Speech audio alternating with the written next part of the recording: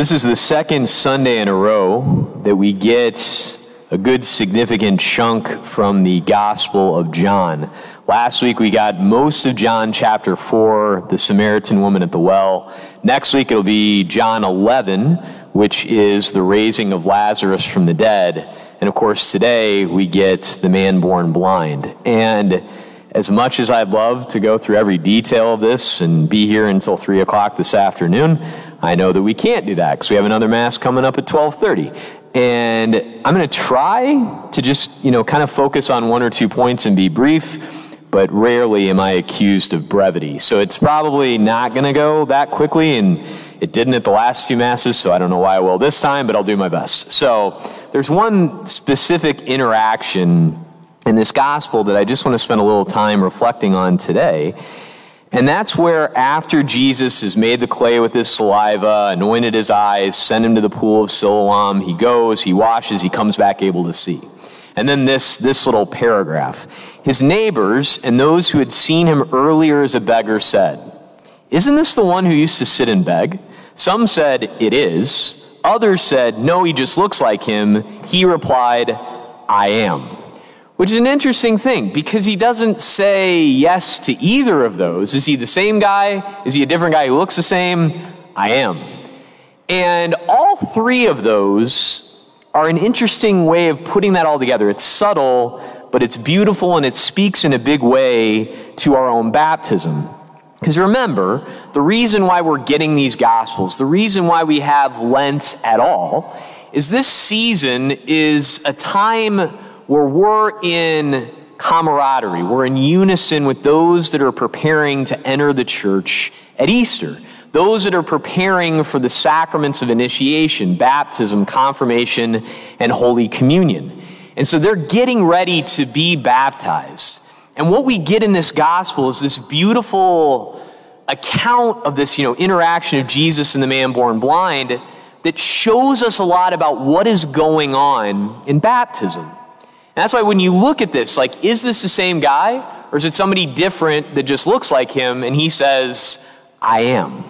Because when you think about baptism, right? So I've been looking around. I was sitting here a moment ago at each Mass, tried to find somebody that I've baptized. I got Jasper over here, my buddy Isla Faye is in the back. I baptized a lot of kids in this room, and I'm really happy about that. And, the thing is, when Jasper came in that day, Jasper, he was Jasper, and then after I baptized him, he remained Jasper, but he was different. He's a new creation in God.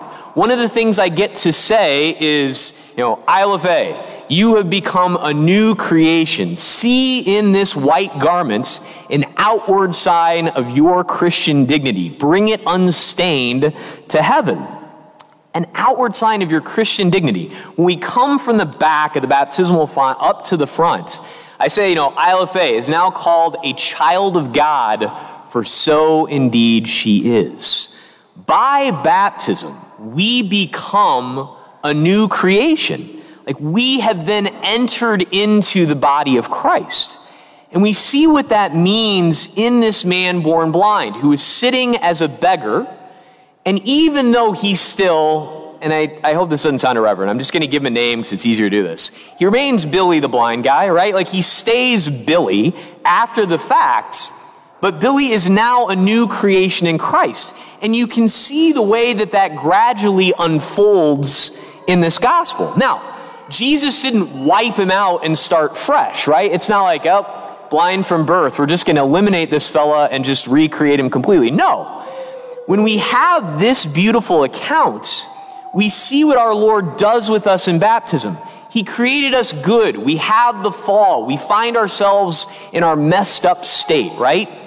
But God doesn't just wipe us out and start fresh. If I'm writing you a letter, I just can't seem to get it right. It's not coming out correctly. I rip it up, I throw it away, I start fresh.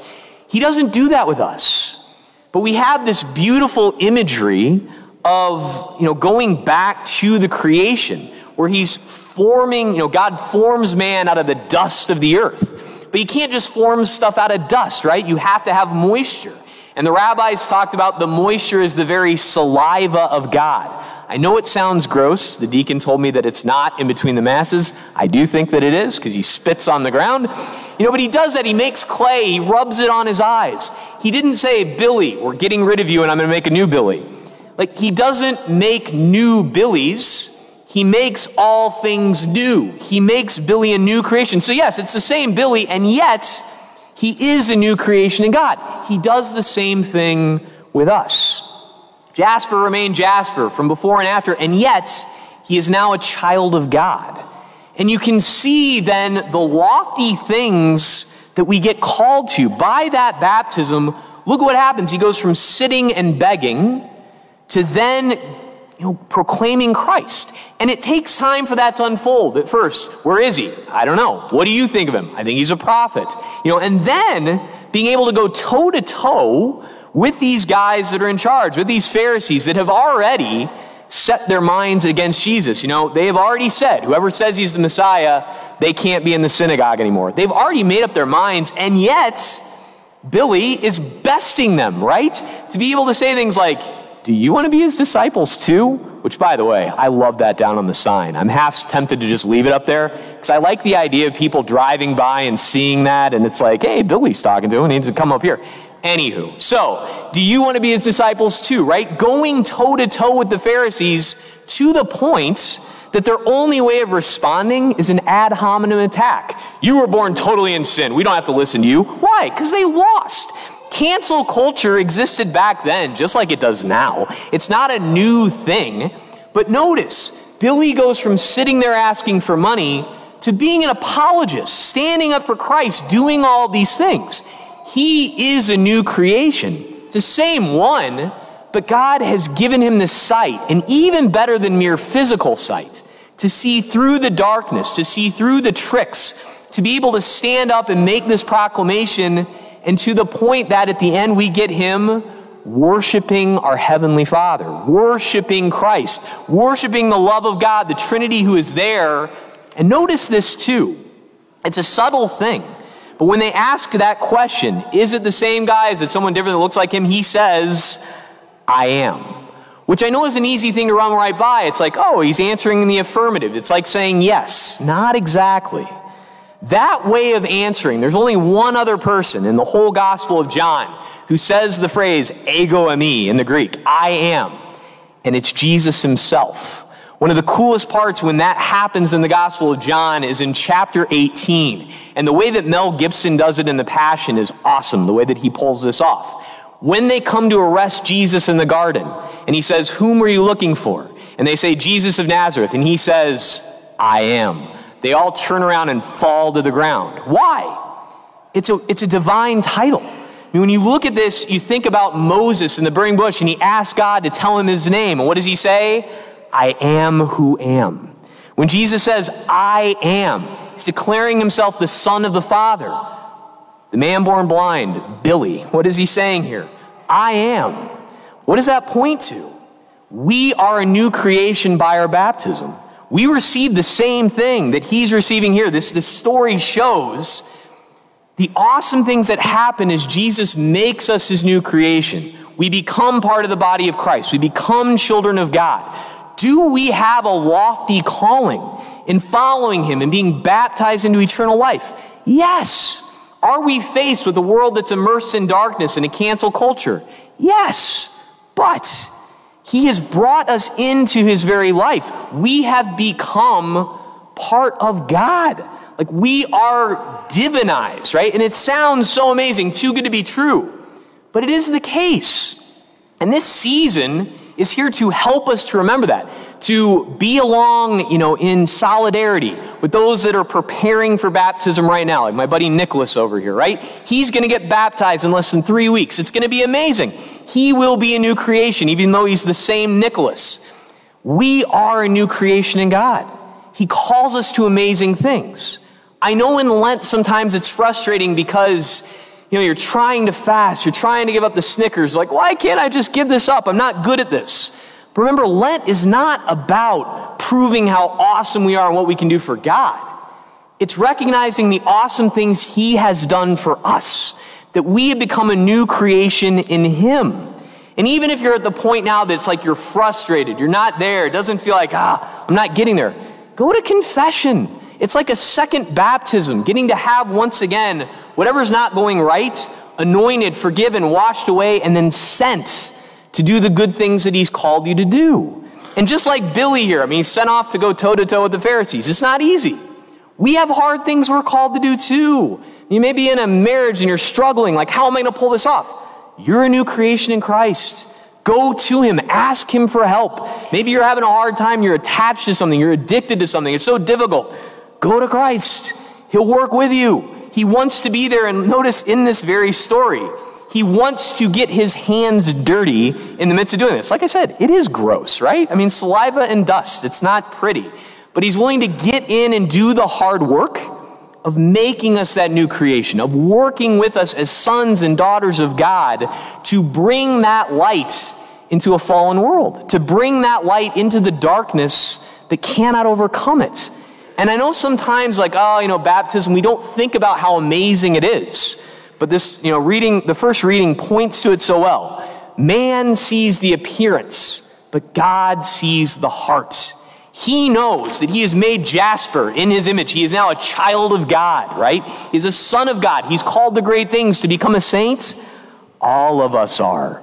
And I know in Lent it can be frustrating. And it's like, I'm just not making the progress I want to make. I'm not as holy as I want to be. Well, I know we only get 41 verses of the Gospel of John here, but even Billy has to progress with time, right?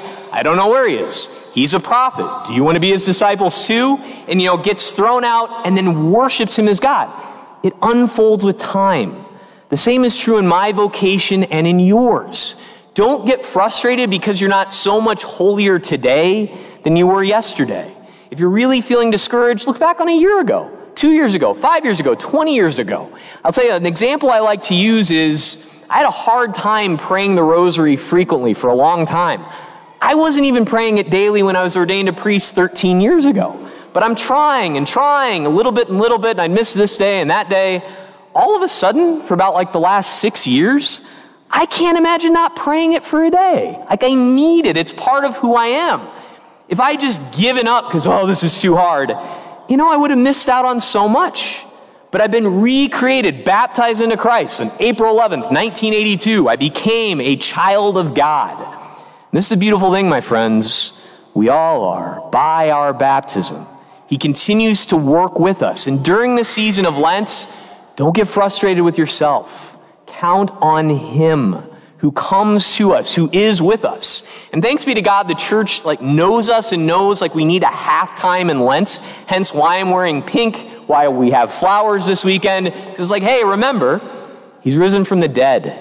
And by your baptism, you have become a new creation. You've gone down into the waters of death with him and risen to new life. I know it's baptism. I know it feels ordinary, but how beautiful it is that God gives us that grace in the ordinary. To be like Billy here, to have it unfolding with time. What we need to do is to cling to him, not to get frustrated with ourselves, but ask for that grace to be totally open to the calling that we've received, to realize that like him we can say, I am. That we are children of God, called to bring light into this world, to scatter the darkness and realize that Christ is risen from the dead, and we are part of that resurrection. Praise be Jesus Christ.